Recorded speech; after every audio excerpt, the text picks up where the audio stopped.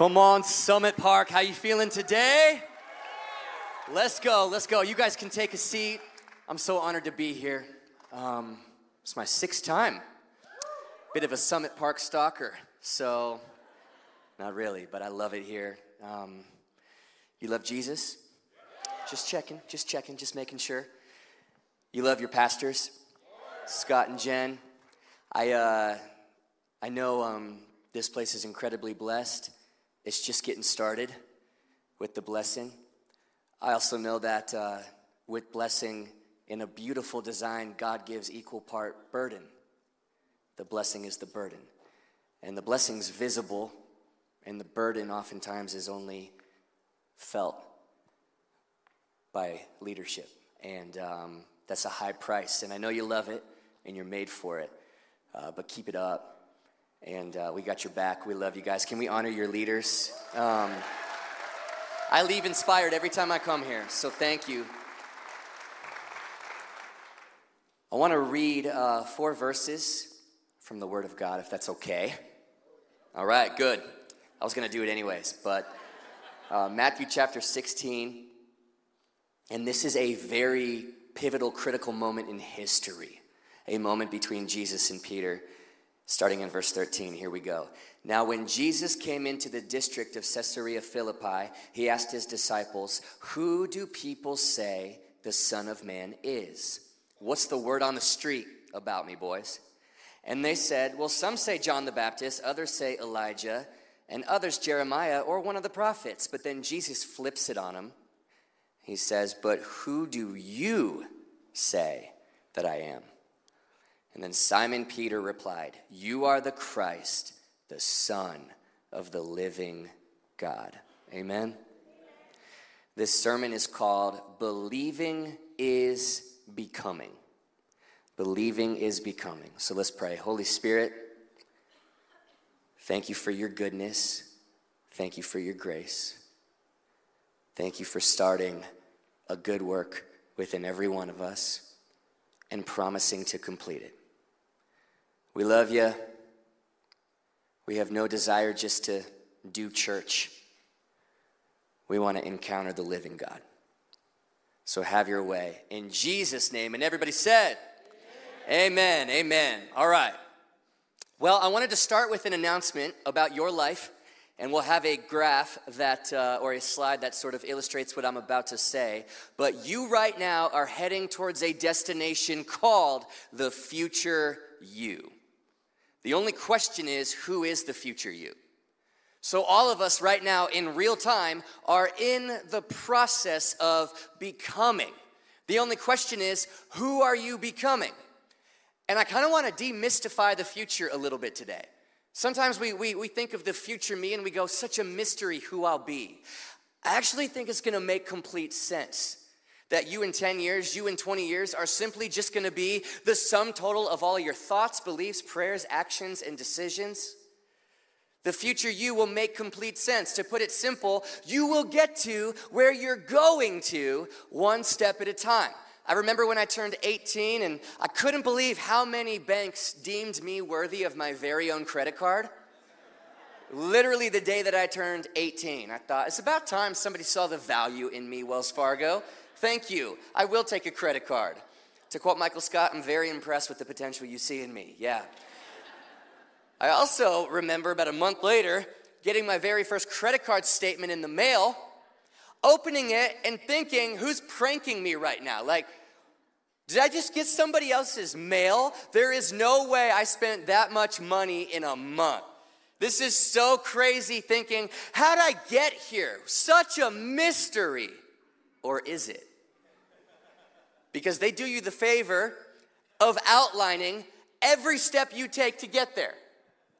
Chipotle, credit card. Or Chipotle toll road, Chipotle toll road, Chipotle with guac, extra $1.50, toll road. New jeans, new shoes, happy hour, Chipotle toll road. I'm not a complicated man, church, and this is not a complicated concept, but it is real, that you will get to where you're going to one step at a time. The future you will not be an accident, it'll be entirely evident. And if you don't like where you're going, well, then now is the time to change it. so that the future me is the me I want to be. This sermon in one sentence, in case you space out for the rest of it, is this: the thoughts you believe will determine the person you become. Isn't that good? The thoughts you believe will determine the person you become. And if that's true, then the question to follow that statement is this: what do you have to believe in order to become who you want to be? In other words, if I want the future me to be the joyful, peaceful version of me, and I do, if I want the future me to be more confident, and I do, if I want me in the future to be a better father and a better husband and a better pastor and a better friend, if I want me in the future to be the thriving version of me and not just the surviving version of me, well then what do I have to believe today in order to become who I want to be? Proverbs 23:7, for as he thinks in his heart, so is he. Craig Rochelle once said it this way: your life is heading in the direction of your strongest thoughts. Now, if that's true, are you excited about the direction your strongest thoughts are taking you? Do you ever stop to think about what you think about? Because believing is becoming. What do I have to believe today in order to become who I want to be? Now, in Peter's case, Jesus makes it a little bit more specific and asks Peter what he believes about God. This is verse 15. I'll read it one more time. Jesus said to them, but who do you say I am? You know, A.W. Tozer once said that what you believe about God is the most important thing about you. And I couldn't agree more. That at some point, every person on the planet has to answer the question, who is Jesus to you? Because Romans 14:11 says, it is written, as surely as I live, says the Lord, every knee will bow before me and every tongue will acknowledge God. And call me a simpleton, but I just believe if that's true about then I just think it's better to be bowing our knees and acknowledging that he's God now. One thing I've heard a lot over the last few years when it comes to different social topics and cultural issues is this phrase: make sure you're on the right side of history. And while I completely understand that, I want to be so bold and expand on it and say, church, there is coming a moment, there is coming a day when every knee of every human being in existence, past, present, and future, every knee will bow and every tongue will confess that he is Lord. And if that's true, then make no mistake about it, this church exists to make sure as many people as possible are on the right side of that moment in history. That part of history. Which side are you on? The thoughts you believe will determine the person you become. What do you believe about God? If you believe God to be some tyrannical bully God who just wants to take from you and demand from you and would strike you dead even for thinking about walking into the Lord's house today, after the week you've had, what's wrong with you? Well, then, like it or not, that belief about God will shape who you're becoming. And all I can think is I can't wait for you to find out how wrong you are and how good this God really is. You know, the whole lightning bolt thing is Zeus, not God. That's Hercules, right? Not the Bible. We all, you know, when I hear people say, I do a lot of pastoral meetings, and a very, very common belief is God's mad at me. A lot of Christians believe God's mad at me.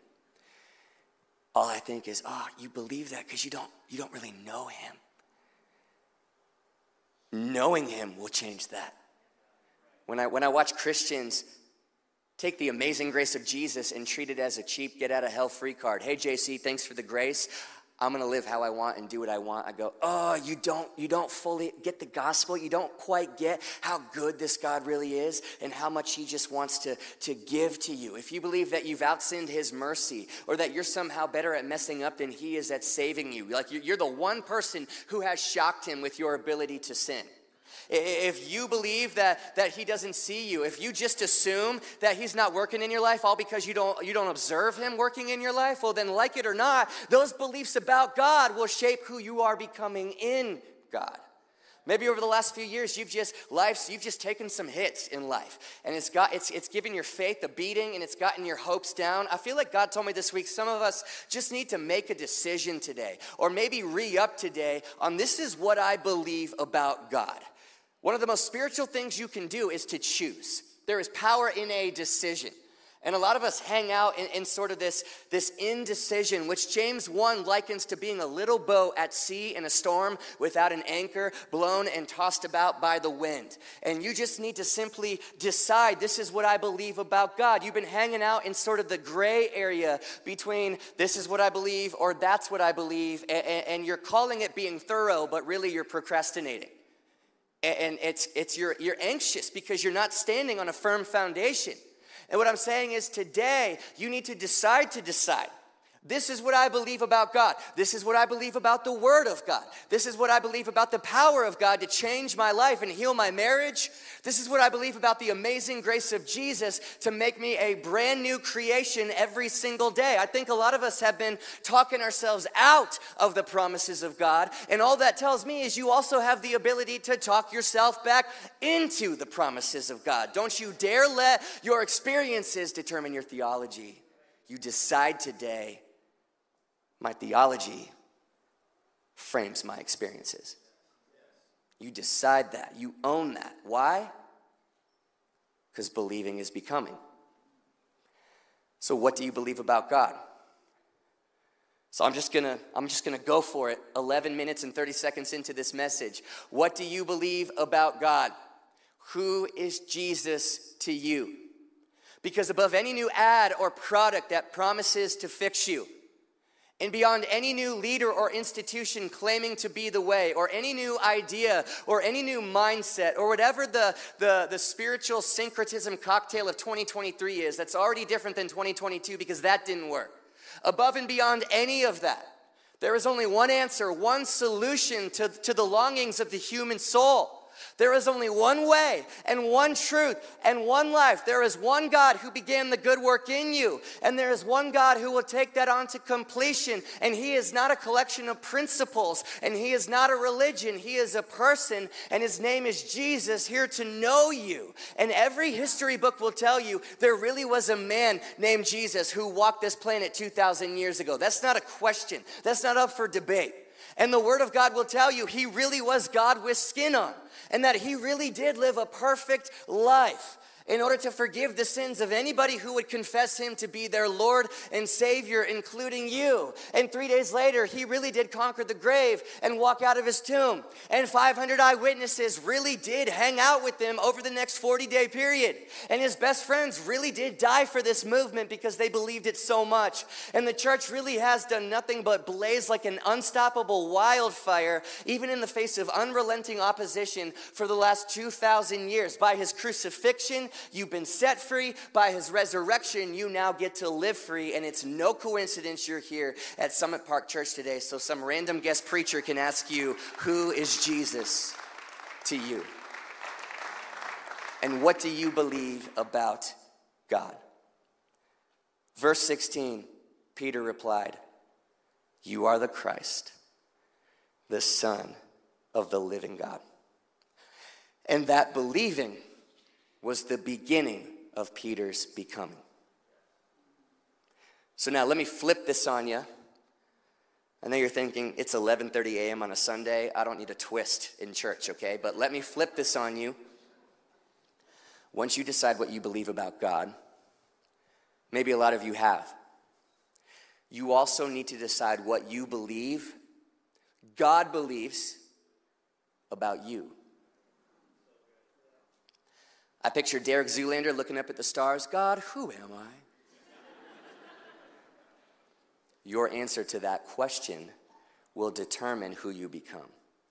And I am so convinced, my prayer for you all week has been, if you could just see yourself for 3 seconds the way God sees you. From his vantage point, you could see you for 3 seconds. You'd be forever changed. And that brings me to Peter. I want to actually rewind the clock a little bit more to the day Jesus and Peter met for the very first time. And I love Peter, man, because he goes from, I can relate to him, he goes from answering the question right, the very first human to get that question right, who is Jesus, the Son of the living God, to a few months later, he's denying even knowing Jesus to a 12-year-old girl at a bonfire. This is Peter who is walking on water, that Peter, to cutting ears off of soldiers, to preaching the gospel boldly to thousands of people. Peter is the cussing disciple who always had something to say. How many can relate to Peter, right? I love this guy. John 1 tells us the story of the first day Peter and Jesus met, because at that time, his name wasn't Peter yet. It was Simon. John 1:35. The next day again, John was standing with two of his disciples. And by the way, that's not the Apostle John who wrote the Gospel of John. This is John the Baptist, Jesus' cousin John. Lots of Johns, lots of Marys, got to pay attention. The next day, John the Baptizer was standing with two of his disciples, looked at Jesus as Jesus walked by and said, "Behold, it's the Lamb of God." It's a really bold statement. So two of his disciples heard him say this, and they started following Jesus. And so I want you to get into this scene with me, because John the Baptist is the greatest man to ever walk this planet other than Jesus, and Jesus said that about John. But he was also an interesting cat.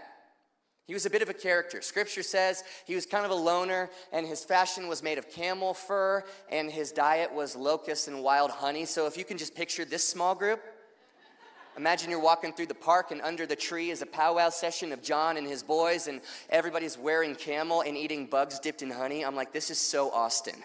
This is, in Austin, you'd see that, and the typical Austinite walks by and goes, "Right on. I totally get that. It's not cool to follow Jesus, but that's cool." I'm done. Verse 38, Jesus turned and saw them following, and he said to them, "What are you seeking?" You know, everybody's seeking.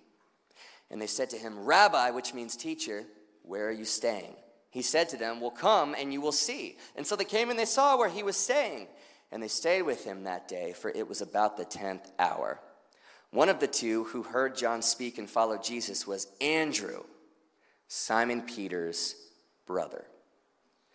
So Andrew goes to find his brother Simon and says to him, "We have found," and back in that day, everybody's waiting for the Messiah, so this is a big deal. "We've found the Messiah," which means Christ, and brought his brother Simon to Jesus. And by the way, this is the Great Commission made simple. And the Great Commission should be simple. You are God's plan for your friends. You are God's plan for your coworkers. And you don't need a theology degree. You don't need to understand all apologetics.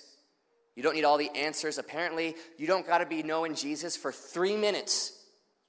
You just need to know how to bring your people to him. Come and experience what God thinks about you. Jesus looked at him and said, this is so crazy. This is just weird. "You are Simon, the son of John." That's another John. A third John. And not third John the letter, but just a third human named John. "You are Simon, the son of John. You shall be called Cephas," which means Peter. So that's awkward, because Simon shows up, or Andrew shows up and says, hey, Jesus, I know I just met you, but this is my brother Simon. And Jesus takes one look at Simon and goes, "I know you, Simon. I know everything about you. And I'm going to call you Peter. Pete for short. Is that cool? Doesn't matter. I'm God. I'm going to do whatever I want."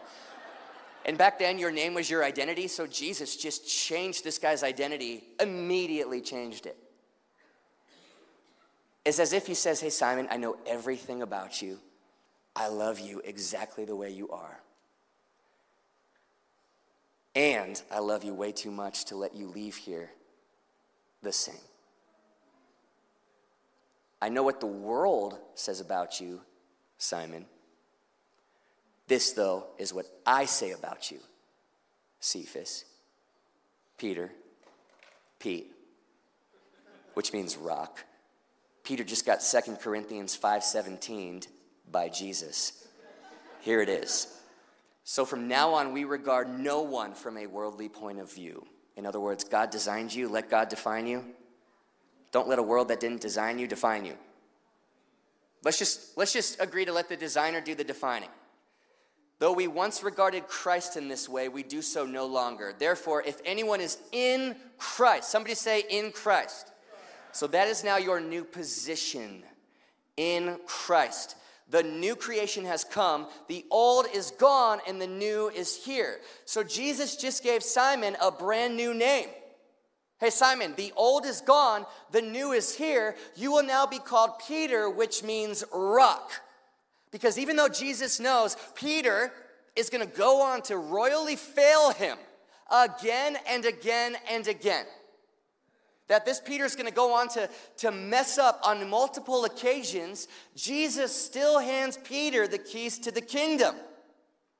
Because Jesus sees the end from the beginning. And he also knows what Peter will become. He also sees the future him.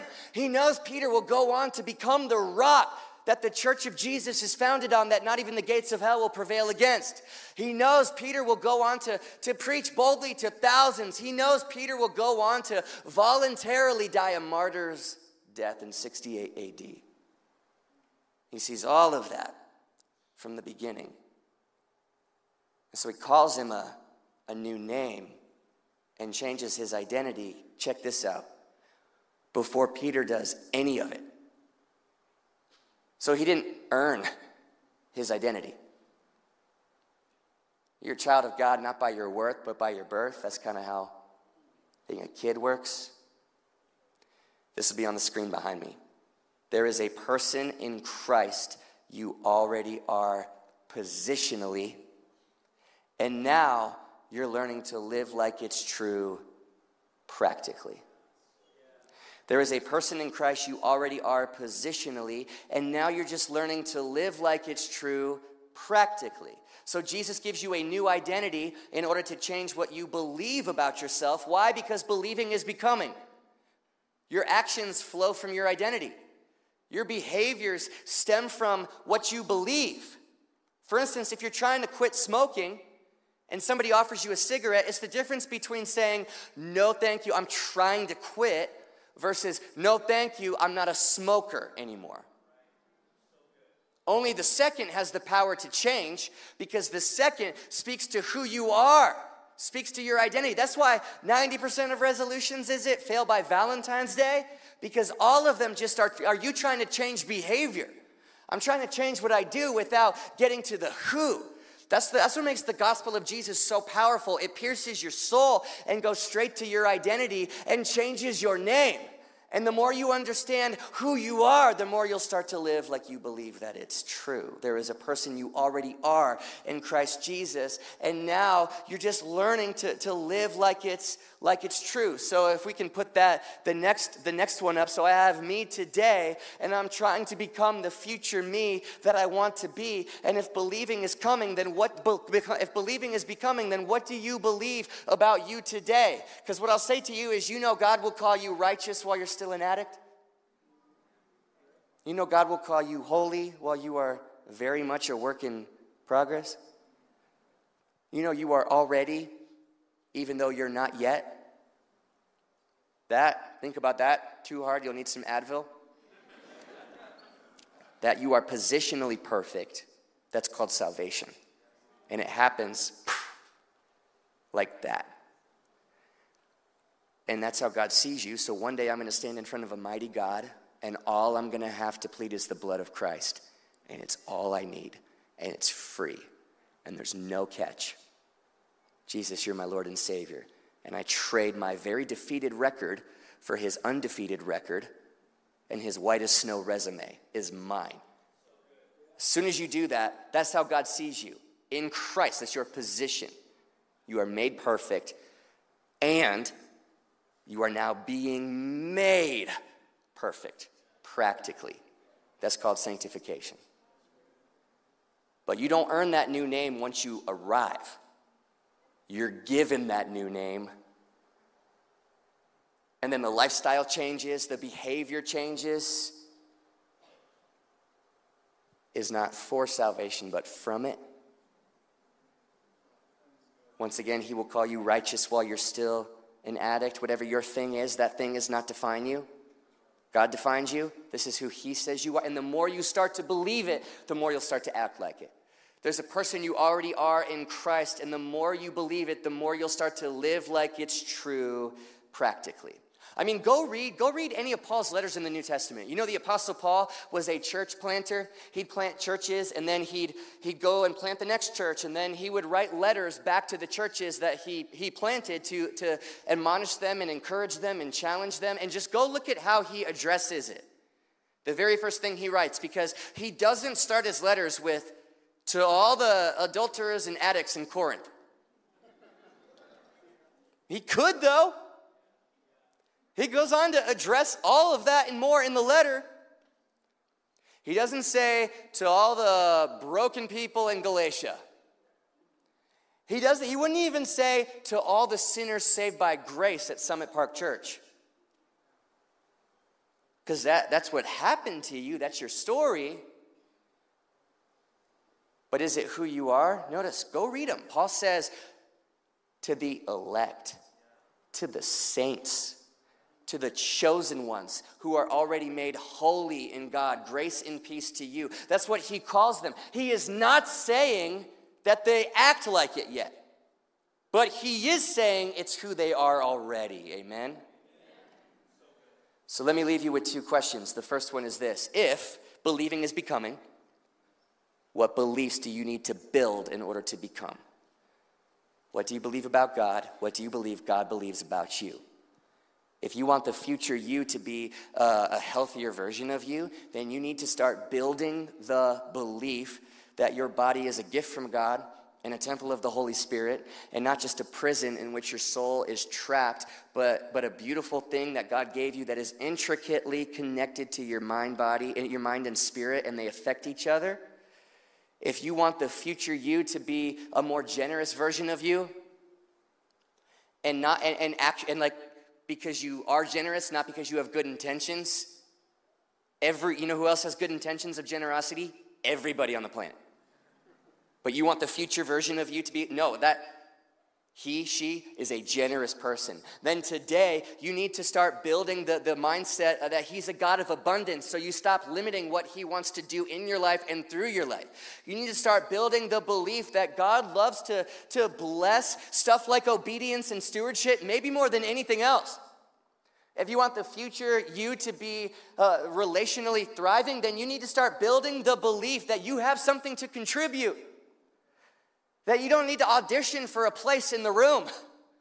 You don't need to audition for a place in this church. You're part of his workmanship, given something to do.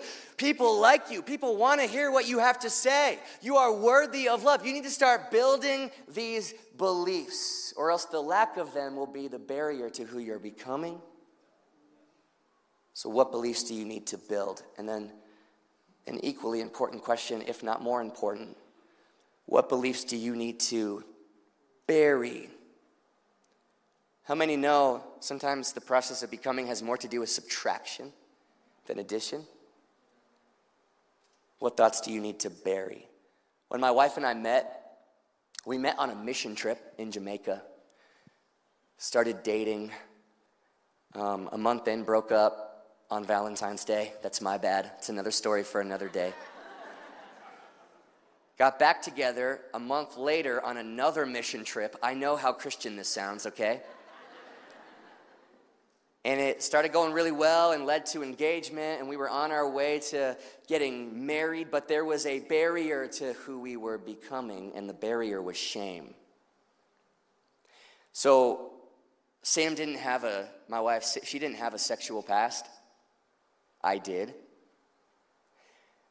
And she saw me as a forgiven guy, but not necessarily a new creation in Christ, and there's a big difference between those two.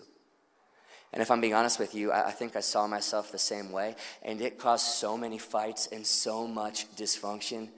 And our premarital counselors, Justin and Andy Matat, we would go over to their house every other Wednesday evening for dinner and then sit on the couch after for good conversation about life and love and a future marriage. And one night, my past came up again for like the 10th time. And all of a sudden, Justin his demeanor changed. He got really fierce and like protective all of a sudden. And he sort of gave us like an ultimatum. He said, guys, you need to decide. Nothing more spiritual than to choose. You need to decide tonight to see each other the way God sees you, which is a new creation. The former life is what it says, actually a former life. Is that just a cool thought because we're Christians, so we say it, or is that a core belief of your identity? You need to decide that you believe that, or if you can't, you need to have the bravery to break up. Because that shame will be a cancer to your marriage.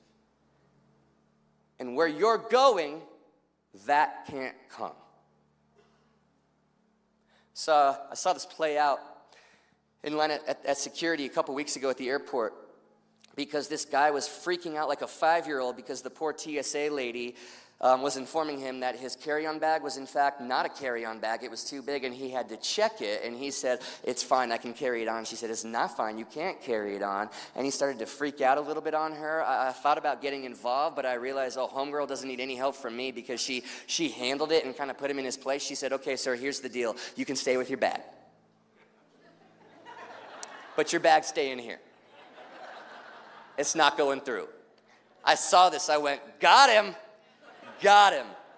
And she was my angel messenger from heaven with the sermon metaphor that I needed, because how often is God saying that exact same thing to us? He's going, man, the destination I have in mind for you, the future you that I see, the good plans I have for your life.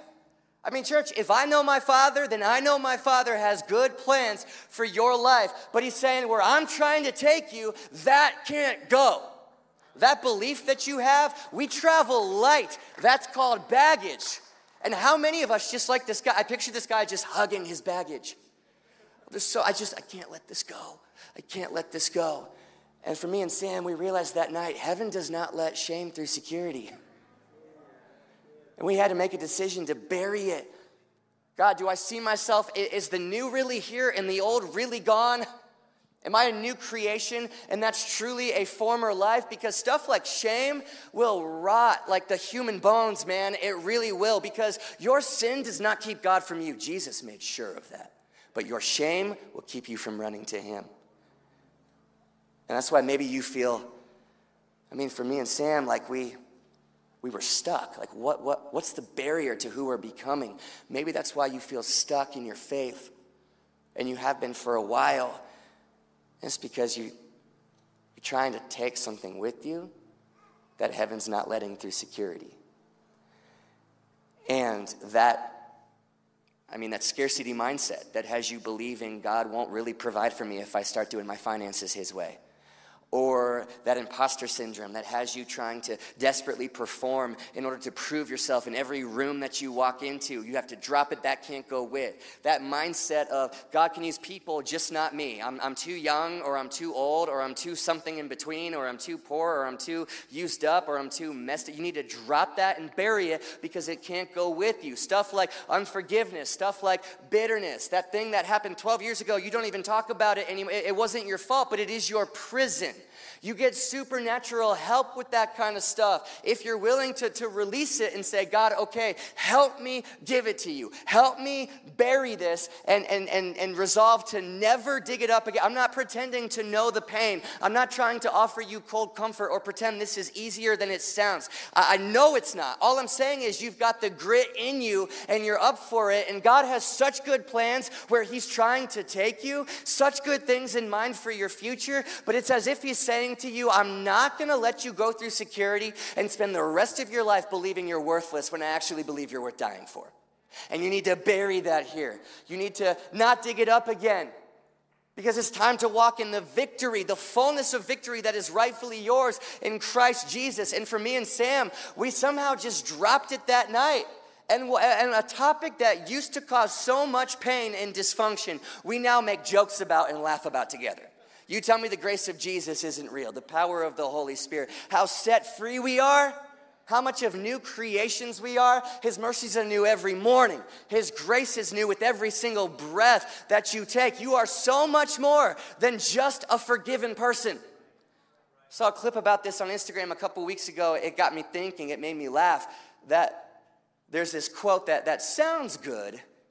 Christians aren't perfect, just forgiven. And I'm like, that tweets really well. Is it entirely true? I mean, the first part is Christians not being perfect. Yeah, I know me.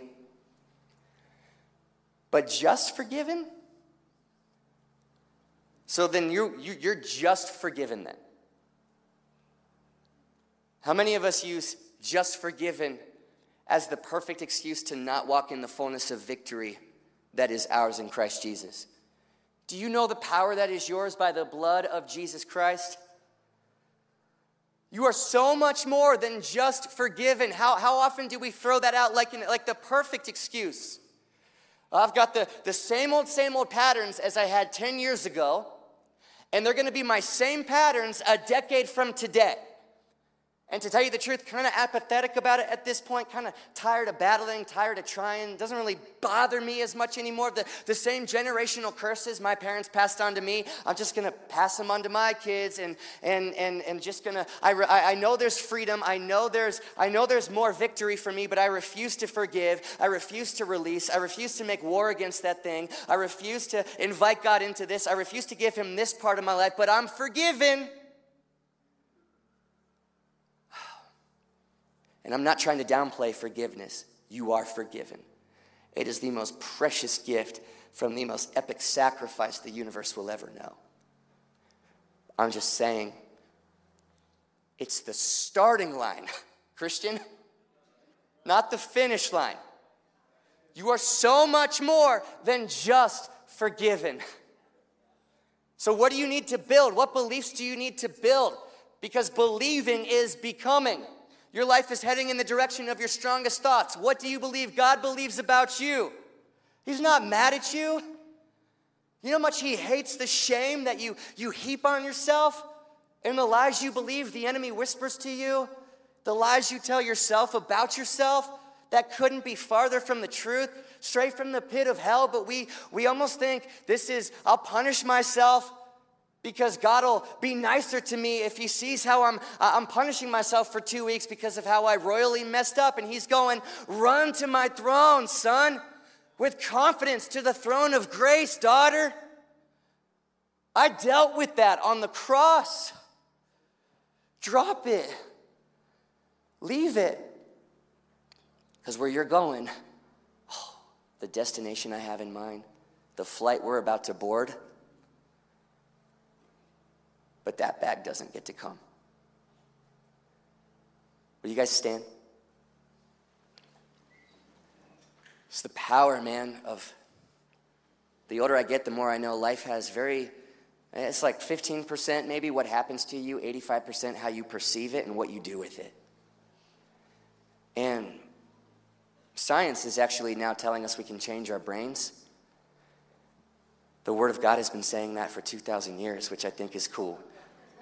Romans 12:2, don't copy the behavior and customs of this world, but let God transform you into a new person, the future you, by changing